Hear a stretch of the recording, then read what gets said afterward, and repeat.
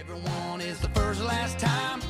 Walk away, then we hit rewind. A little touch, a little buzz. Don't know what keeps keeping it up. Is it your heart or mine? Is it whiskey or wine? Is it something in the night making us wanna cross that line? Girl, we're playing with 5 of 8, too far behind. It's just a matter of time till it finds your heart or mine. Hello and welcome to episode 227 of Section 138. I'm your host, Mark Colley, as always, joined by Bryson Poza. We don't have Jacob with us this week, but it's all the same. The Blue Jays are celebrating, taking 3 of 4 from the Baltimore Orioles. They sweep the doubleheader. They have a wild game on Tuesday night, and then they take the series finale 4-1 just a couple minutes ago as we speak now. Bryson, this series could not have gone much better for the Blue Jays. How are you? You know I predicted, I think we both predicted a split, Mark, actually, and I think after that Monday doubleheader, though, my expectations immediately jumped to what Jacob was at with 3 out of 4. After you swept the Orioles in that Monday game, or just in those Monday games, I should say, it was right. The writing was on the wall for you to be able to win this series one way or another. And the fact that they went out today and made a statement game, especially from Alek Manoah after the fireworks from yesterday, off of Blue Jays legend Brian Baker, who, may I add, is more relevant as an Oriole than he was when he was actually with this organization. So kind of glad that they were able to put a statement game in today from Manoah. I'm sure if it wasn't a safe situation, he likely would have went the distance. He pretty much had that feeling today, and he was dominating the Orioles, and I feel very confident with that, knowing too, down the stretch, those are pretty much, the Orioles and the Rays are going to be the teams that he's playing pretty much throughout his next couple of starts down the stretch. You got to feel really good of where you're at coming out of this series. Yeah, I know the Jays had that game earlier this year where Manoah was at, 80 or 85 pitches, and they pulled him before the 9th, but it really did feel like tonight, if it wasn't a safe situation, if the Jays were leading by more than 3 runs, the ball would have been in Manoah's hands because he had dominated the entire night. He only gave up 1 run the entire night, and even that, it was earlier on in the game. I think it was the bottom of the first when he gave up the first run of the game. So that was really the only time that the Orioles got to Manoah, and for the rest of the night, he was dominating. Yes, he was at 95 pitches, but when you're asking him to go one more inning, that is probably at most going to be 15 pitches, you're looking at a scenario where he's maxing out at 110. And I think for Manoah, I don't know what his career high is. I imagine it's somewhere around there, but honestly, I could have seen it happening. So let's start, before we get to any of the controversy and any of the awesome performances that we had earlier in this series, let's start talking about Manoah, because we've already discussed it a little bit. Should the Jays have let him go that extra inning, or was it the right call to go to someone like Jordan Romano in that situation and secure the win in what turned out to be a game that decided 2 games in the standings, right? Jays lead by 4.5 now. If they had lost the game today, they would have been leading by 2.5 in the standings. So it holds a lot of importance. So was it the right decision for the Blue Jays to pull Alek Manoah and put in Jordan Romano, even though they were leading by 3? Yeah, I'm fine with the move that they made tonight. There's been other, I guess, scenarios earlier this year where, not exactly a save situation, or the fact is, just going into the 8th inning, you're up by more than 1 run, and the Jays have pulled Manoah. Like you said, there's been lots of different scenarios this year where he's obviously been a little bit frustrated, and it's nothing personal. He just wants to pitch.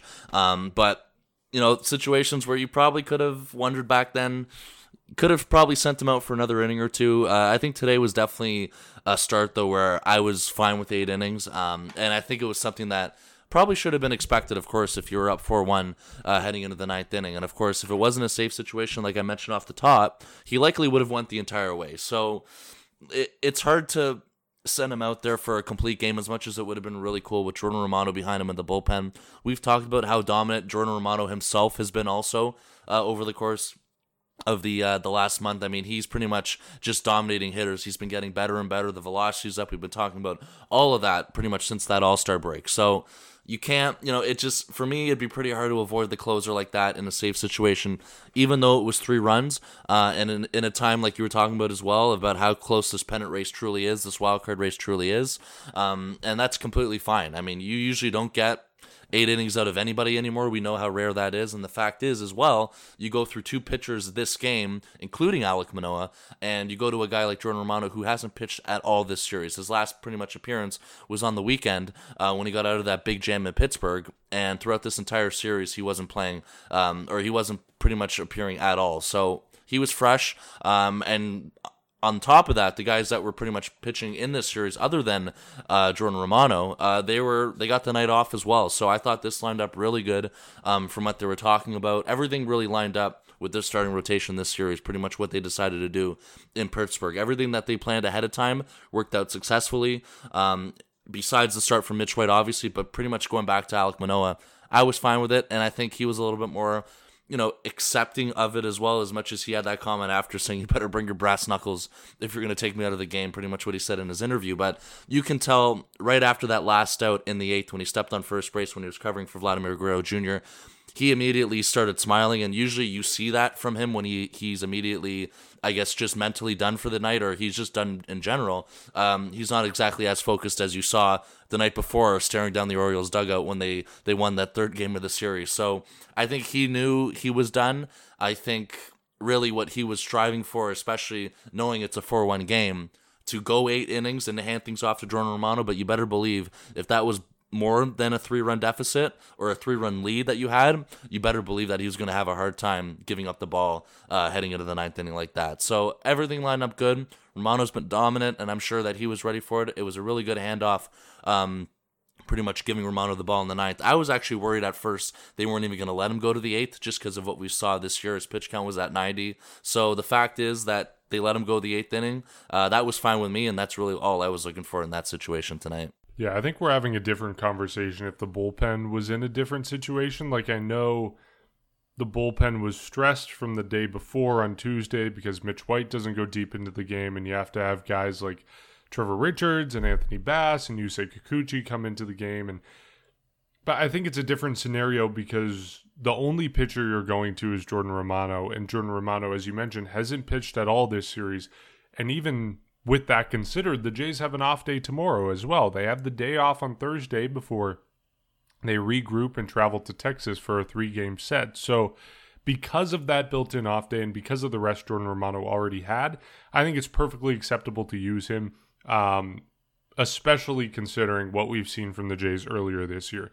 To be honest, based on the patterns we've seen earlier this year, the fact that they pulled him at 80 pitches in that game when he was primed to throw a complete game, the fact that we've seen him pulled around 90 pitches many times, the fact that we've seen that pattern combined with the bullpen rest and everything we just talked about doesn't surprise me that he didn't pitch the 9th, and honestly, I think it's the right decision. Getting 1 inning out of him in this game is not going to make a difference in how Friday's game goes, Saturday's game goes, Sunday's game goes. It's not going to make a difference in any of those games. What might make a difference, although subtle it may be, is the amount of innings he pitches and the amount of pitches he throws in each individual game, because we know he's never thrown this amount in a professional season before. So yes, that factor is small in the grand scheme of things, but I think in this situation where you have a rested bullpen, it should be a consideration that you make. And of course, is it worth the risk of him throwing 110 pitches to get 3 outs when you have the bullpen arms available? I don't think it is. So I agree with the decision to pull him, even though obviously you always cheer for a complete game, especially with the Blue Jays, who haven't had a true complete game, I think, since 2018 was the last time they had a 9-inning complete game. Or actually, I think it was Mark Burley in 2015 or 2016. I know there was the rain out and the weird situation where there's a 5-inning complete game. Regardless, it's been a while, and you want to see it again. And Alek Manoah seems like he has the best shot of doing that because he's come close a couple times this year. But when you're in the middle of a pennant race, there are bigger matters at hand. I think the Blue Jays saw the truth in that. Okay, let's talk about all the controversy in this series because there's a lot to get to. Let's start with Game 1, the first game of the doubleheader on Monday. We go into the 3rd inning. The first base runner, Kevin Gausman, is pitching with. Of course, we know he gave up that home run in the first inning, but the first base runner he's pitching with, the first time he's pitching out of the stretch. He does his little stutter step, as he always does, shifts his weight to his front foot, back foot, a couple times, and then throws the pitch. And second base umpire Jeff Nelson instantly calls a balk. I think the reaction was pretty swift on social media in terms of outlining why Jeff Nelson was wrong. To me, the thing about this situation is, okay, maybe it's a balk. Like, it's never been called before. It hasn't been called after, but maybe it is a balk. Like, you look at the video, yeah, maybe Gausman doesn't come fully set. And we know the definition of a balk is kind of all over the place, so it is a little bit subjective. Yes, maybe it is a balk. But you can't sit there, not warn Kevin Gausman before the game that this is something you're paying attention to, and then the immediate pitch after is the exact same pitch, the exact same setup, the exact same stretch delivery from Kevin Gausman, and it's not called a single time by Jeff Nelson. He calls that one pitch and never again. If it's a balk that one time, it's a balk for the rest of the game. And that's my problem with that call. You can't call it once, not have a conversation with Kevin Gausman beforehand, and then never call it again. What's the point of calling it that one time? So that's the issue that I have with this. Not that it probably isn't a balk, because to be honest, watching the video, I understand how you can watch it and say that's a balk. But if you're never going to call it again, then it's not a balk. You can't pick and choose to only call it once and then ignore it the rest of the game. So that's the problem that I have with that call. And then, of course, Jeff Nelson has some other stuff in this series that we'll get to. But let's stick with the balk first, and then we'll get to the other stuff. Yeah, he's another one besides Brian Baker, who I guess are just the highlights of this series in such a bad way. And this isn't the first run-in that this team has had with Jeff Nelson. I'm sure everyone is reminded of what happened in April when he basically had the horrific strike zone and pretty much got the entire dugout as well furious with his calls. But yeah, I mean, you go back to this doubleheader, and not only was that the same move that Gausman did all start, this is something that he's done all season, where he kind of rocks a little bit with his back foot, and then the idea of his motion, as much as, again, people who don't know what a balk is, or people who aren't as familiar with the balk or don't even notice just anything he does with his motion, can pretty much vouch and say, yeah, that kind of looks like one, or is he even allowed to do that? But the key to that rocking motion that he has is that the idea, even if he doesn't show it in the best, if he just doesn't have a good way of showing it, of course he's trying to pitch. He's not exactly trying to perfect his windup or pitching out of the stretch. The idea is to have that pause, that little pause right before he throws the ball. So technically it's not a balk. So regardless if he's done a good job at showing that or not, in certain pitches, it's confused a lot of people. He mentioned it after the game that this is something that has kind of been an area of conversation all season with, umpires pulling him aside half innings when they're, just checking for sticky stuff or whatever, and saying, you have to pause, or, you can't really, you kind of have to slow that down a bit to show that you're not going to balk.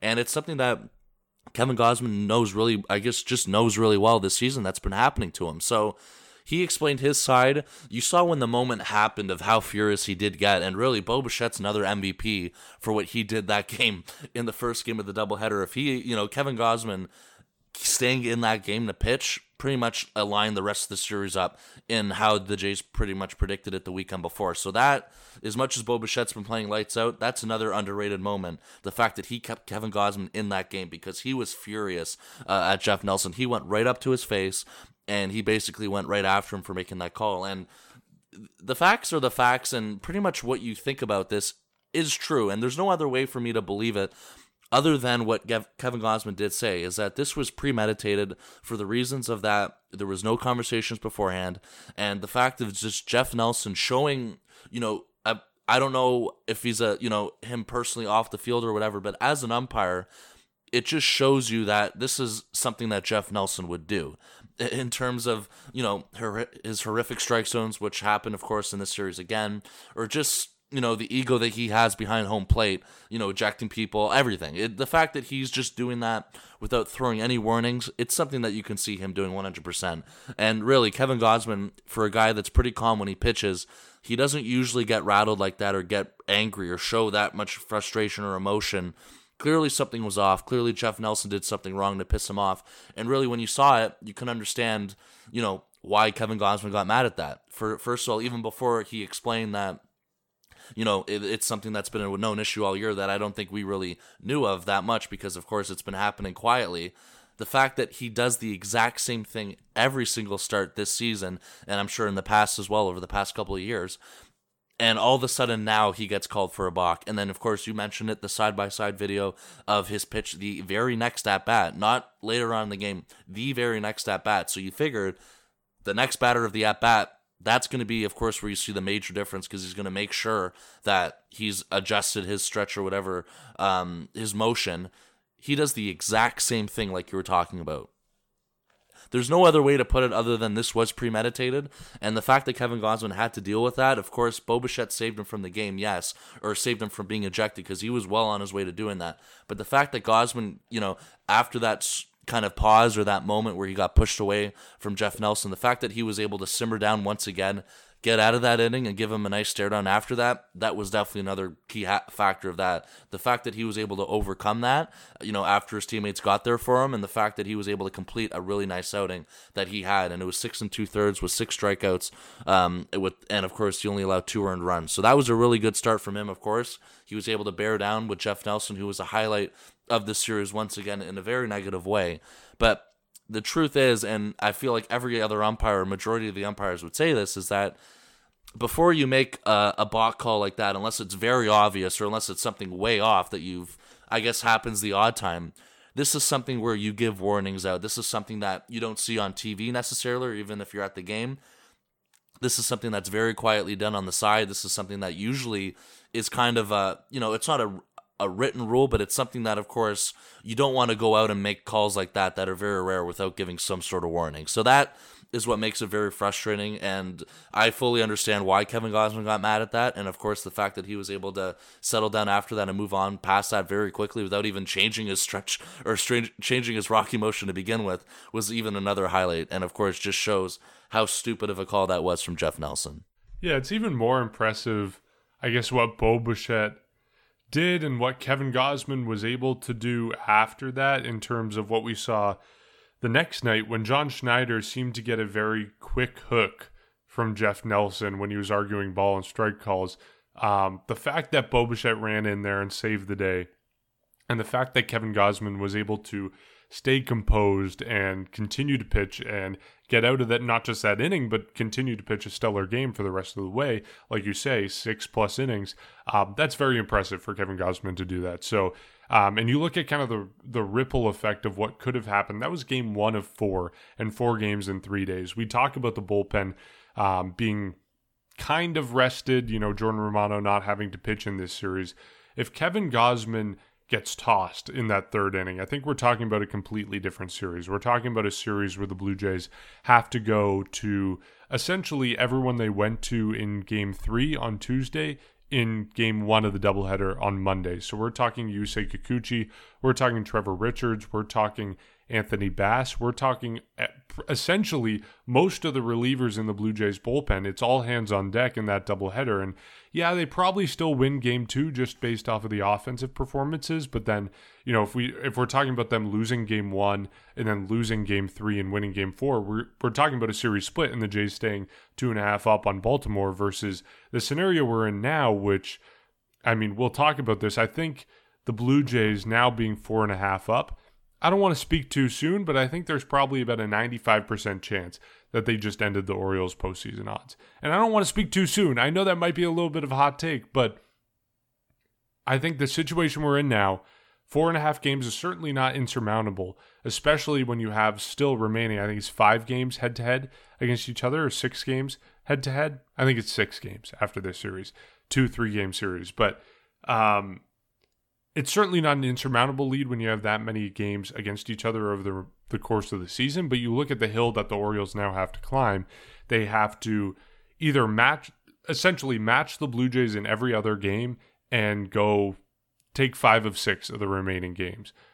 That's the task that is in front of Baltimore right now. And of course, they can pick up games elsewhere if the Jays slow down. But it's a tough and daunting task for them to complete over 25 games left in the year. So again, I don't want to speak too soon. I don't want to give any too many hot takes, but I think the Blue Jays may have ended the Orioles season here by taking 3 of 4. And I think a large part of that is kind of the ripple effect of Kevin Gausman staying in the game, staying composed, getting help from Bo Bichette to de-escalate the situation, saving the bullpen in Game 1, saving it for Game 2 and Game 4 where they really needed it, and then, of course, Game 3 to stay in it, even though they didn't end up winning it. So I'm interested in your thoughts on that hot take before we get to any of the other controversial things in this series. I mean, if things can sustain the way they are in terms of, expectations with the Jays not going on a cold spell, even though we've seen that a few times, and the Jays taking care of Baltimore the rest of this, or especially that next one in Toronto, there's nothing wrong with what you said there. For me, I was thinking about this when the series started, and this kind of trickles back to what I guess I told you guys a couple weeks ago in terms of my expectations changing and, just getting into the playoffs in terms of, I don't care what wildcard spot it is, the fact that you're getting in.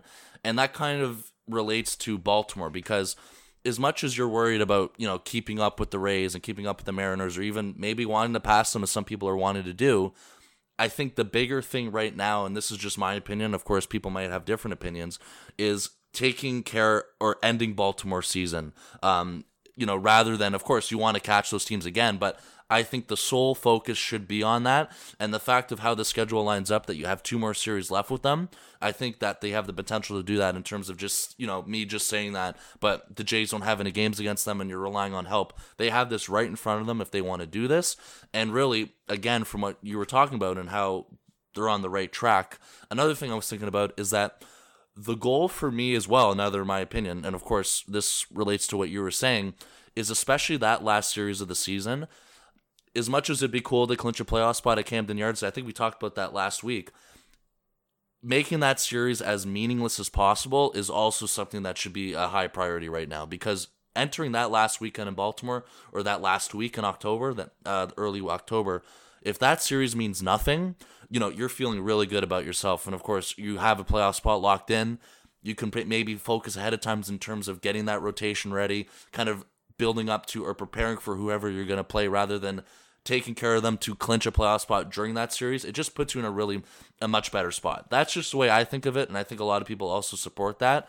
But the fact is, you need to take advantage of these games, which the Jays have over the course, of course, this last series, but you have 2 more to go, and you have a couple other, I don't want to say easy, but you have definitely series that you can win, especially coming up this weekend. And on top of that, you have the Orioles, and you also have the Rays and the Yankees.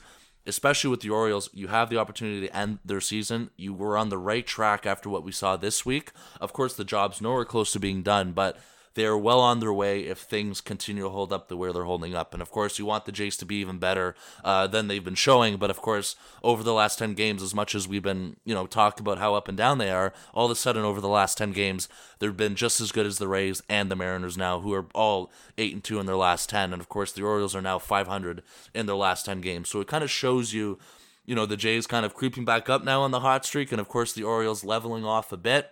Once again, it is nowhere close to being done, but they're on the right track, and that's why I think what you said is clearly nothing wrong with what you said whatsoever. The fact that they're on this way right now, of course, you look at it, you feel a lot better in terms of being 4.5 games up on the Orioles, and it just makes you feel a lot better about where you currently stand. And that number, there was one goal. As much as, again, we predicted a split, kind of the worst case scenario, you're coming out of that series, nothing changed in terms of where things stand in the standings. But or at least they exceeded our expectations, and a few others who probably predicted the same thing in terms of a split. All of a sudden now it looks even better. You have 4.5 games to work with. You want to make that even bigger. It's not like you see 4.5 games and all of a sudden you're cool with it. It's a building block after what you saw this week. You build off of that, make the number higher, and again, make sure that last series at the end of the season back in Baltimore means nothing. That's the goal for me, and that really should be the thing that they're focusing on down the stretch run here the last couple of weeks. I don't think by 95% Jays ending the Orioles season, or at least odds at the playoffs, aren't that far off, because it's kind of backed up by the numbers. The only projection system we have that updates immediately after the game, so that we have that is accurate as of now at the end of the 3 of 4 against Baltimore. The Blue Jays, according to 538, have a 93% odds of making the playoffs. That's up from the last time we talked. I think it was 83% before this series started.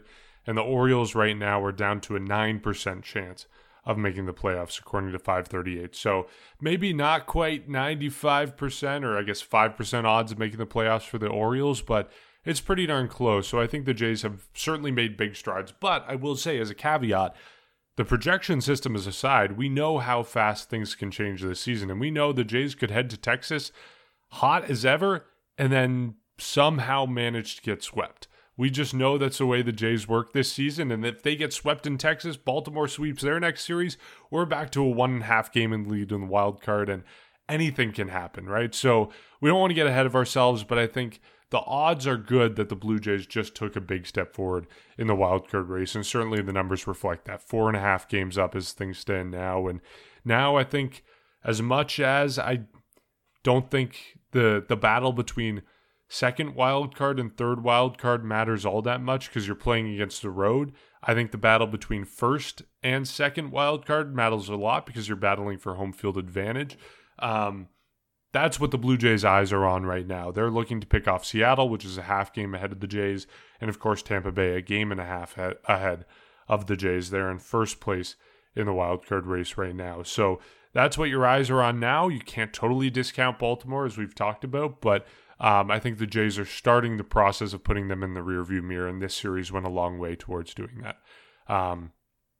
Okay, on to the next controversy, Tuesday's game, which is one of the wilder games you'll ever watch. It's the type of game that you pray that your team is in a pennant race so you can watch a game like this because it had everything. And let's just go chronologically here. Let's start in the 7th inning. Teoscar Hernandez hits a ground ball, grounds into a double play. He's running back towards the Blue Jays dugout, and he kind of crosses paths a little bit with the pitcher, Brian Baker. And from what we understand, Brian Baker said something to Teoscar Hernandez. Who knows if the Jays were chirping Baker earlier in that inning? Who knows, or earlier in the series? But it looks like Baker says something to Teo. Teo's kind of confused, laughing it off, saying, "Look, you got me to ground into a double play. What are you chirping at?" And then Teo goes to sit down. We didn't catch that live on the broadcast. I don't think anyone saw it live time. And then at the end of the inning, Dan Shulman is throwing to commercial break, and Brian Baker walks off the mound and kind of gives a keep talking hand to the Blue Jays dugout, and things just kind of erupt from there. The Jays dugout clears, Baltimore follows, the bullpens run in. We don't really get a real brawl. I'd call it more of an altercation on the field, but tempers were flying. We saw Teo trying to get a hold of Baker. He had to be held back. I think it was Rougned Odor who held back. I don't know if it was Teo or if it was Vladdy, but out of all people. Yeah, what a wild guy to play peacekeeper against the Blue Jays. But it was a wild instance to be sure, and I think what makes this entire story even crazier is the fact that Brian Baker was a Blue Jay last year. He was with the Jays in spring training, spent most of his time in AAA, but made it up to the majors for one game. And that sort of dynamic where this guy played with these guys last year and is now on an opposing team and chirping them over seemingly nothing. Again, I don't think we totally know the full story, but if there was more on the Jays side that would have caused this, I think we would have heard of it from the Baltimore side of things. So I don't know. Interesting. I'm just waiting for the John Boy breakdown to come out because that's going to be golden. And it's going to be a lot of fun to watch. But wild dynamic. And just my first question to you about this, I want you to rate the 3 comebacks that we got from the Jays and the quotes that we got, because I think these are all iconic and it's tough to pick which one is better. So I'm going to read them out to you. Vladimir Guerrero Jr., he said, quote, "Do you think you're a superhero?" About Brian Baker. Second one, Jordan Romano said, "Personally, I wouldn't be chirping the guys that have scored on me." That's Jordan Romano. And then the third one is unattributed. Some guy in the Jays clubhouse, according to Arash Madani, he said, "Best thing that guy ever did was win the March Madness pool." Of those 3 chirps that we got, which do you think is the best? I mean, that last one's got to be the best in terms of the March Madness pool. That has to be. I like the Romano one second as well because I think it makes a lot of sense. And, of course, the Vladdy one, I mean, it also – they all make sense. So that's the thing that you had me going with there. And I also was going to mention, you already mentioned John Boy, but I like what you were doing. You were doing the John Boy impersonation of kind of trying to figure out what Hernandez was saying to him. So credit to you for that one. So because we all know how good he is at his breakdowns. And of course, it's going to, if he does want to on that altercation, it's going to be really interesting to see what happens there. But, I agree with you on the fact that we don't know the entire story on this, but at the same time, for me and for all of us just watching this team every day and kind of knowing how the dugout is and like just getting a somewhat of a taste. Of course, we don't know what goes on behind closed doors, but kind of seeing how they are in the dugout or whatever, it makes it very hard to believe that they would try and instigate a guy like Brian Baker or just anything like that, because again, you don't really see them do that with people. Of course, there's been a couple, altercations this year in terms of the bench clearing. There was one against the Red Sox earlier in the year. I can't remember. I think it was with Nick Pivetta. There was another one other than that, but all of those kind of, and it was also Alek Manoah with the Red Sox, but those are all kind of, it just felt like it was something where it was kind of more about, I guess, the game's results, or a lot of it too was people mouthing off at the Jays dugout, but nothing that I remember in terms of them being instigators or kind of being known for that. Is also kind of why I don't see, I can understand the confusion with the guy like Brian Baker in terms of that. So I talked about it. He's definitely more relevant than he was as a Jay now. And the one thing that they also showed on that broadcast about that double play, and it was also very crucial in this breakdown of kind of us investigating, trying to figure out as much as we can with this story, is that there was no need for him to cover first base on that double play. It was just a basic double play. And it shows him jogging towards first base. In other words, he's looking for it. As much as he started saying something to Teoscar Hernandez, he did, but he was looking for this beforehand. This was something that he had in his mind. Okay, double play. This is my chance. I'm going to go up to him right now, and I'm going to say something. That's number one in terms of a red flag. Of course, another red flag is that Teoscar Hernandez took him deep the night before in the first doubleheader game, I believe. It was in the 7th or the 8th inning when he did that. So there's another thing. The third thing is kind of a quote from what John Schneider said in terms of, he was part of our team once and we don't know why he's all of a sudden acting up like this in terms of, this is not, I guess, what we remember him like. And that's another thing that Teoscar Hernandez was saying, is that when they were teammates, they were cool. So, and another thing from what John Schneider said, this is number 4, is that this is also something that apparently he's been doing all season to them, which, of course, it would make sense if that's true because of the amount of times they play each other, but it's just something that I guess the team's always kind of brushed off or kind of ignored in a way as much as they saw it, and that's something that John Schneider acknowledges, that he's been doing it all season to them when they've been playing each other. So I don't know if it's some sort of bad blood in terms of why he was put on waivers. I don't know why he's complaining about the fact that he was put on waivers. It's just something that I guess it was a quiet move made where I guess the Jays just needed room for something. Probably something with the 40. Like, I can't even remember why he was put on waivers. So it had, my initial guess, it had something to do with the 40-man roster or something like that. I know it was something made, I believe, in the offseason before the lockout began. Again, I can't even remember the exact time he was put on waivers. So that just shows how much we don't really remember too much of the Brian Baker era, with all due respect to him as much as I can, even though I think that he was definitely wrong in that altercation.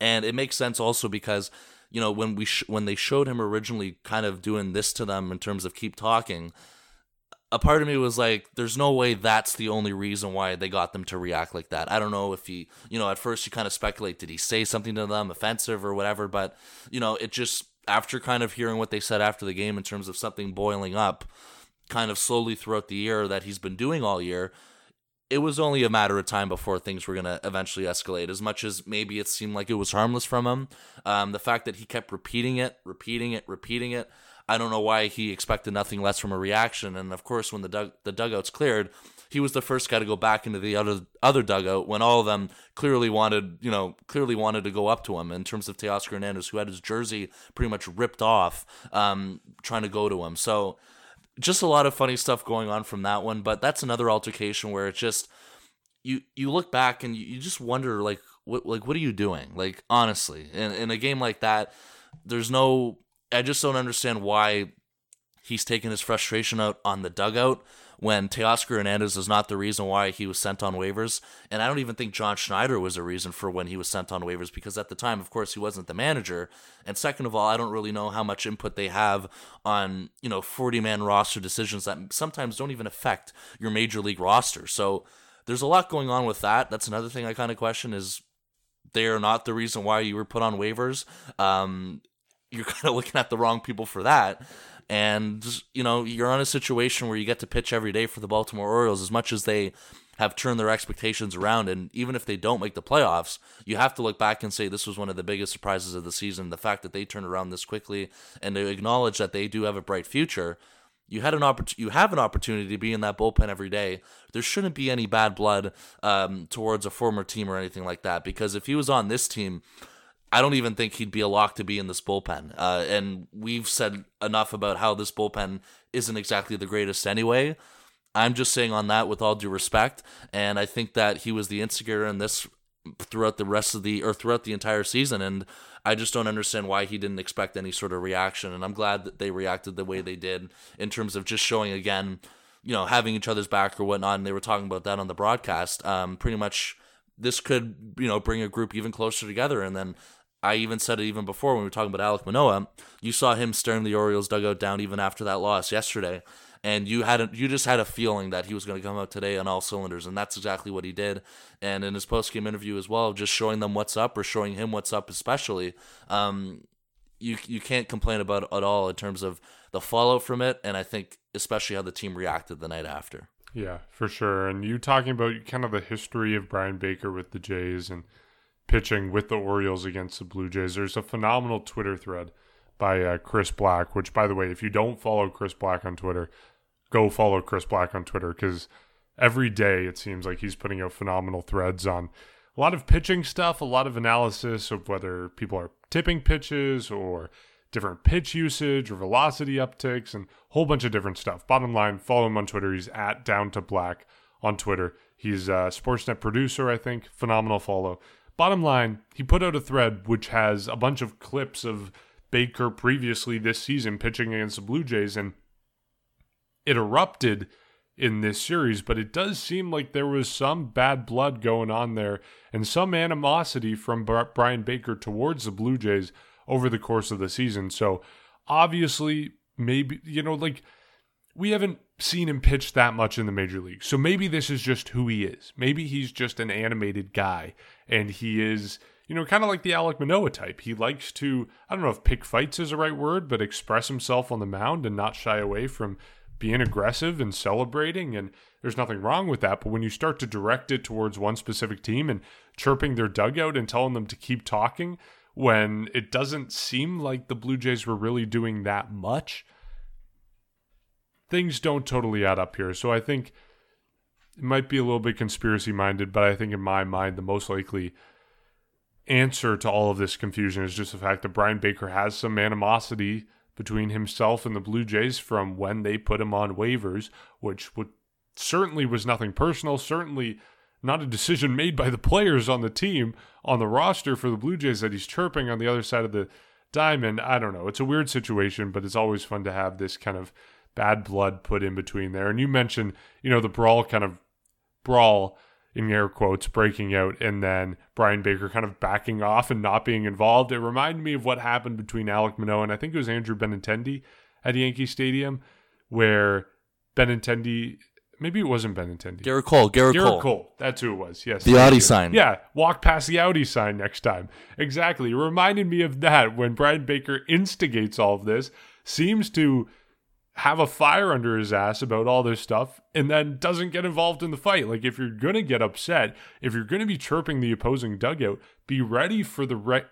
ramifications and be ready to be involved in the fight, because there's going to be a fight that you started. So anyways, fun to watch. Lots of drama between the Jays and the Jays and the Orioles. And of course, we'll be looking forward to the next time Brian Baker pitches, which could be the next series Baltimore has against the Blue Jays. Baltimore's coming to Toronto on, looks like the 16th.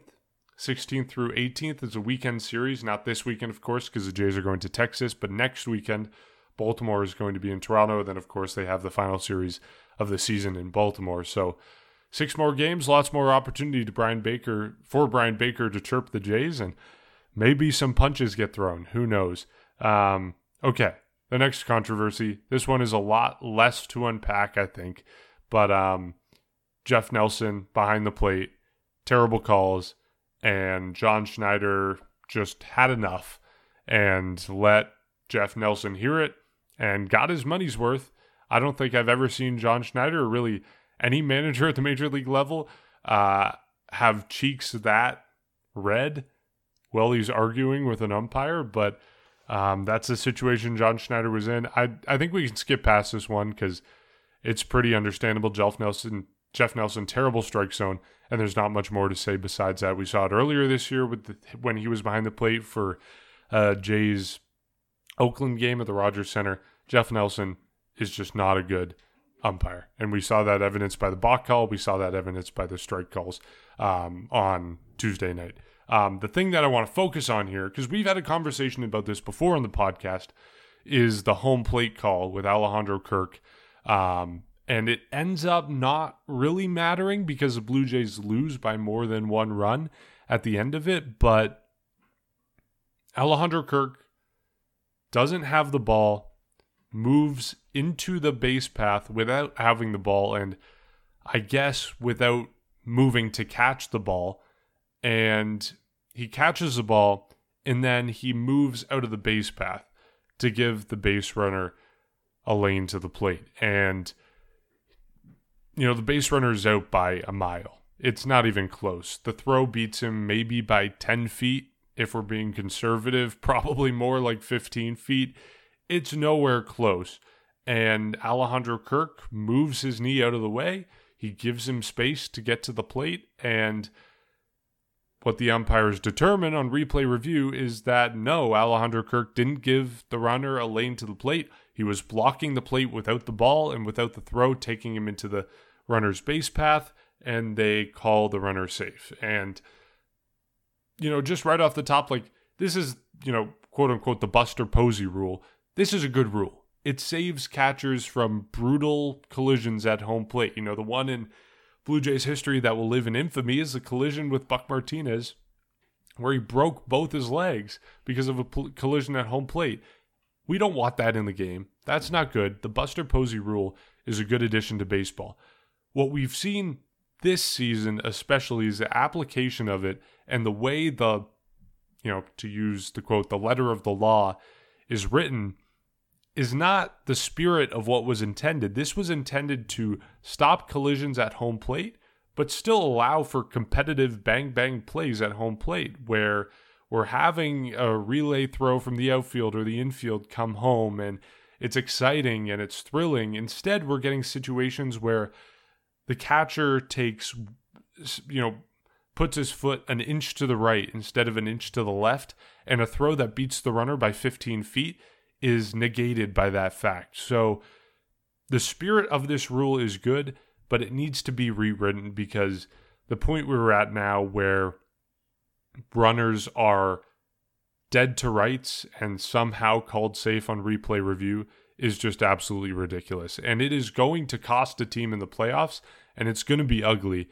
And Major League Baseball needs to, at the very least, reconsider how they're applying this rule, and hopefully in a perfect world this offseason, reconsider the rule all entirely and rewrite it to make it make more sense, make it more applicable to the situations they're trying to minimize. Yeah, and I think the problem is nobody even truly knows, I guess, the rule like you're talking about it, and that's why it is so controversial. Of course, the Jays were on the other end of pretty much of this a couple weeks ago when they were in Minnesota. So, we've seen it go this way, and we also saw it go the other way last night. And I think they're just, as much as they do their best to detail the rule, of course, what they were trying to do in the broadcast, and that's exactly what they're doing, of course, showing Alejandro Kirk, and basically coming to the conclusion that when he kind of transitioned from the base path to foul area, he did it correctly, although he did it too slow. So, of course, at the end of the day, he didn't do the rule correctly, I should say, to make that simple. As much as he was on his way to doing it, or he had the right intentions, he didn't do it fast enough, and I don't know really how much that would have impacted the slide at home, because there was still quite a big distance before that happened. I don't even think Rutschman started sliding when he made that transition still, but the fact is they know the rule, they know how controversial it is. That's why they were all over the umpire basically after that call to take a look, when him and Brandon Hyde were all over Jeff Nelson to take a look at that, or pretty much, go to the review. They know how controversial it is. So it's a rule, like you said, has to be modified in some sort of way this offseason because of how confusing it's been. There's been many other instances where it happened, and that day in Minnesota when the Jays were on the receiving end of it when it went their way, I believe the Orioles even had a situation that same day when they were playing in their game. So there's not, there's been more than one situation this year where that's happened, but it just, of course, it's happened to the Jays twice now, and you worry about that for a playoff series like you were talking about it down the stretch. What if that happens in a playoff game? How are you going to determine what truly is the right call? And even though technically what Alejandro Kirk did by the rulebook was wrong, in the same way, what is he truly doing wrong, though, other than clearly still making a base path, moving over, but based off the rulebook, it was too slow, and that's pretty much what the determination was. So it wasn't as much as... Again, we're spitting at something that we don't even know the true detail with, and I don't even know if Major League Baseball knows the true ruling with this as well, which is why it has to be modified. When you look back at that Twin Series when Whit Merrifield was sliding, that one, as much as, probably there's a good number of people that didn't think that should have went the Jays' way, it just, to me, that looked more convincing in terms of blocking the plate than this situation did. And this situation, of course, went against the Jays with Alejandro Kirk. It just seemed like when Whit Merrifield was sliding on Gary Sanchez in that game in Minnesota, as much as what Gary Sanchez was doing probably wasn't even wrong if you ask any sort of catcher, it just looked like he was blocking the plate more than what Alejandro Kirk was doing a couple days ago when he did that on Adley Rutschman. So that's just my opinion from what I've seen. Of course, there's so many other opinions on it who pretty much, again, believe that in that Twin Series, the Jays got away with one. In this series, maybe the Orioles got away with one in this case that went against the Jays. There truly isn't a meaning behind it, and the fact that catchers don't even truly know what to do in that situation is obviously even more concerning. And I think Pat Tabler had a sarcastic answer, pretty much saying when they were showing Kirk transition, of course, again, too slow for the rule book, he was pretty much sarcastically saying, what do you want him to do in that situation when the throw takes you over pretty much into the home plate area like it did yesterday when he did that, and he made the joke of pretty much running up the base pass. So I don't know if one day you'll see a catcher try that. I wouldn't be surprised if that's the case, but it's just something that needs to be modified. And the fact is, what he did at home plate didn't impact the run whatsoever from scoring or not scoring, because he would have been out by a mile by the throw. You talked about it. The throw beat him by a mile. He likely would have been out by a mile even if he didn't move. But that's the most frustrating part, is that it didn't change the run, in terms of a clear change. It just, the fact is, the transition to foul territory or the home away from the home plate area, something like that, was too slow, even though he did it. So that's basically how confusing the ruling is. It's something that I guess for the rest of the year you kind of have to hope and pray it doesn't happen in a playoff game, and especially if the Jays are in a playoff game, you don't want that happening whatsoever, no matter who's on the receiving end of it, because at this case, it's shown that this is truly a 50-50 coin flip in terms of how it's going to go. So it's got to be modified in the offseason with the clear ruling, and I'm confident it eventually will be ruled, but my main concern is the rest of the season. We're getting to a point where, softball or 3-pitch rules of having a separate base for the runner to go to and a separate base for the catcher to step on home, where that makes more sense than the situation we're in now, where you're having the throw beat the runner by 5 seconds and the runner still be called safe. So something has to be reassessed, bottom line, and you pray that it does not lead to a team losing in the playoffs, because that's going to lead to all hell breaking loose, certainly across Major League Baseball. Okay. Can't believe we haven't brought it up until now, and we don't really have time to talk about it because we still have other stuff to get to, but we got to mention Bo Bichette, because the series he just had was not only incredible, but also history-making. He goes, just backing up his last 4 games in this series, 3 for 5 in Game 1 of the Monday doubleheader, 3 for 5 in Game 2 of the Monday doubleheader, with 3 home runs, Game 3 of this series, he goes 4 for 5, 8 total bases with a double and another home run. And then Game 4 today, Wednesday, he only gets one hit. Or excuse me, he doesn't get any hit, but he gets a run because he got on base. What a series from Bo Bichette. We talked about how he was heating up last week or last episode, and he had that phenomenal series against Pittsburgh. But what he did this series was, to borrow the Blue Jays hashtag, next level. And if he can stay this hot for at least a week, at least a couple weeks, the Blue Jays are in good position to get to the playoffs. But I don't want to spend too much time on him because I feel like we spoke about him last time, and we have more to get to, most notably the roster moves that the Blue Jays made today. Mitch White had a terrible start. They sent him down. We don't know who's going to be taking a spot in the rotation. The Jays do have an off day tomorrow, or today as you're listening to this, on Thursday, but they have a doubleheader coming up against the Tampa Bay Rays. So my question to you, who do you see filling this rotation spot right now? Do the Jays call up Mitch White as that 29th guy on the roster and use him? Or do they try to put Yusei Kikuchi back into the rotation? Or do they lean on someone like Casey Lawrence, who's already on the roster? How do they fill this spot that they need to fill in the rotation? And was it the right decision to give up on Mitch White so early? This is a tough one because we know that outside of Mitch White, there really isn't anyone other than what you talked about. There's Yusei Kikuchi and there's Casey Lawrence, who's an option. Both, or like at least Casey Lawrence is now an option to the minors, but of course Kikuchi's in the bullpen. I have a really hard time seeing him going back into the starting rotation. I of course, at this case, because of how low the depth is, it's something that, of course, could definitely happen. But for me, I have a really hard time seeing him go back in the rotation. But, of course, the thing that contradicts that is now with Mitch White, who was a complete disaster, obviously, in what happened yesterday in Game 2. And it was really bizarre of kind of how quickly it just fell for him, because he was with pretty much through 2 innings. He looked really good, and he kind of had the feeling, okay, this is it, where he kind of finally settles down and kind of pitches to what, the Jays expect him to pitch, and I think what we all expected him to pitch at, and that wasn't the case. He couldn't get a guy out, and honestly was the reason, obviously, for that 5-run third inning, and was the reason for the Jays falling behind and never really could have just never get back into the game from there. So the only way he can come back, like you said, is for that doubleheader as the 29th guy, because now he has to be down for a certain amount of time in the minor leagues. And I kind of was, a little shocked when he did get sent down, just because of just knowing that there's not a lot of options behind him for that case. So it wouldn't be shocking to see him come back up for that start. It's still hard for me to kind of predict of what's going to happen with that. Of course, like you said, there's Casey Lawrence who can come up, and there's also the idea of doing another bullpen day like that. So not a lot of options, even though I don't think anything's, as much as they may have an idea of what to do.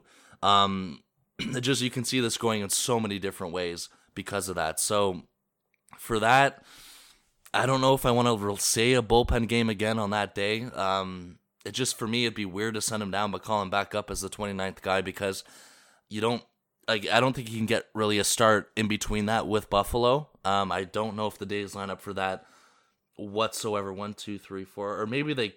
Yeah, I don't know if they can, because of course he did pitch yesterday, so you're not going to throw him out there right away in Buffalo. So that's where it confuses me with that. And again, with Yusei Kikuchi, I just have a hard time thinking that that's where they're going to go back down that road. And it just feels like, for me, it's more likely Casey Lawrence gets a start than Yusei Kikuchi.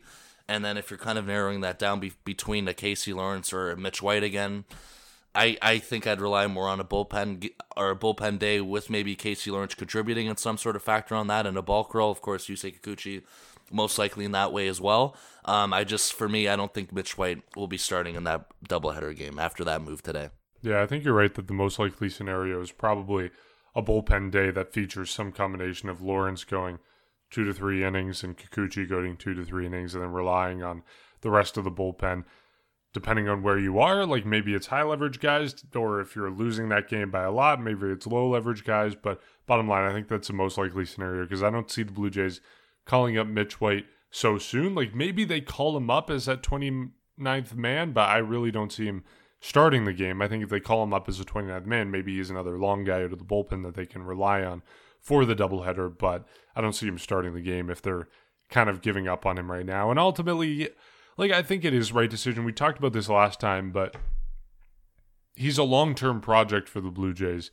And if he's not performing now, I don't think it's the end of the world. It's all right. He is with this team until 2028, so you don't have to hinge all of your hopes and prayers on his performance this season. And don't throw him out there every time if it's going to be a mistake. Give him time to develop within this system to do what you want him to do.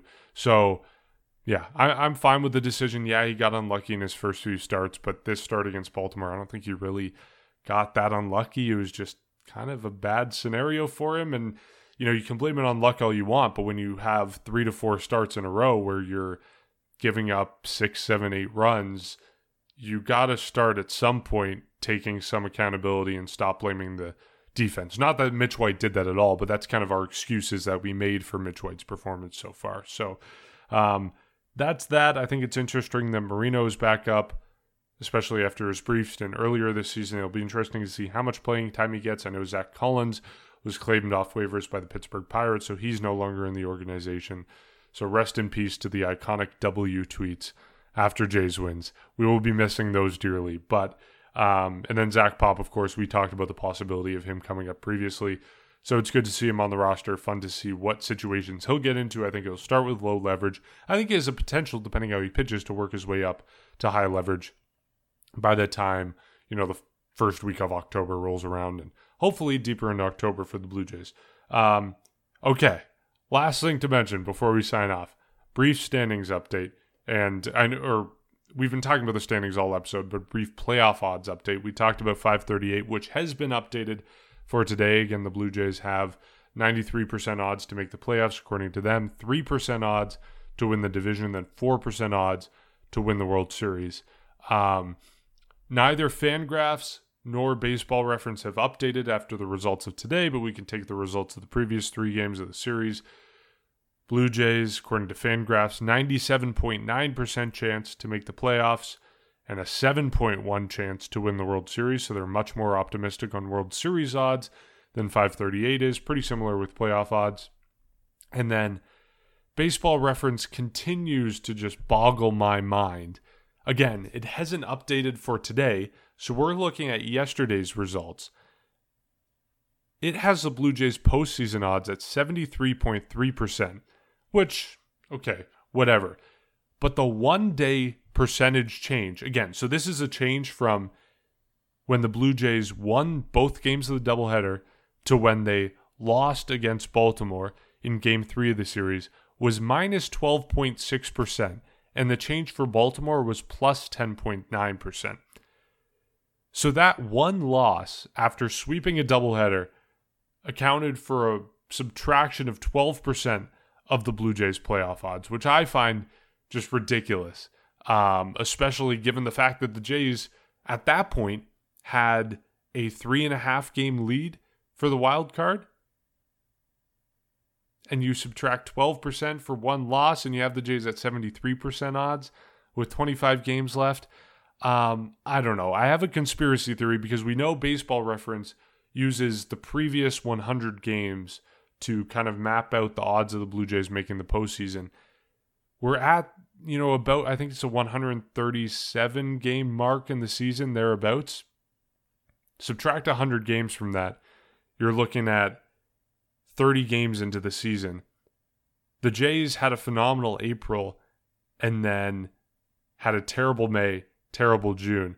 So the conspiracy part of my brain is saying that Baseball Reference is no longer considering the phenomenal April when they're making the projections. Now they're just starting like partway through May when they're making the projections, looking at the previous 100 games. So maybe that's why they're no longer as high on the Blue Jays as sites like Fangraphs and sites like 538 are. I don't know. It's weird that they discount the Blue Jays that much.